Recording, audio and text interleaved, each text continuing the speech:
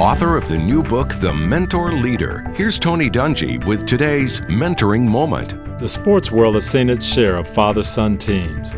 My favorite father-son team is Team Hoyt. Rick Hoyt, a paraplegic with cerebral palsy, and his father Dick run in marathons and triathlons. Because of his disability, Rick's dad swims and pulls him in an inflatable boat, rides with him at the front of a custom-designed bike, and pushes him in a running chair for the final leg of the race. Talk about a mentor leader. But sometimes we learn more than we expect from those we mentor. When asked what he most wanted to give his dad, Rick said, "I'd like for my dad to sit in the chair and I would push him for once." But Rick really has pushed his father. He's pushed him to be stronger physically and spiritually than he could have ever imagined. Tony Dungy, author of The Mentor Leader. Learn more at thementorleader.com.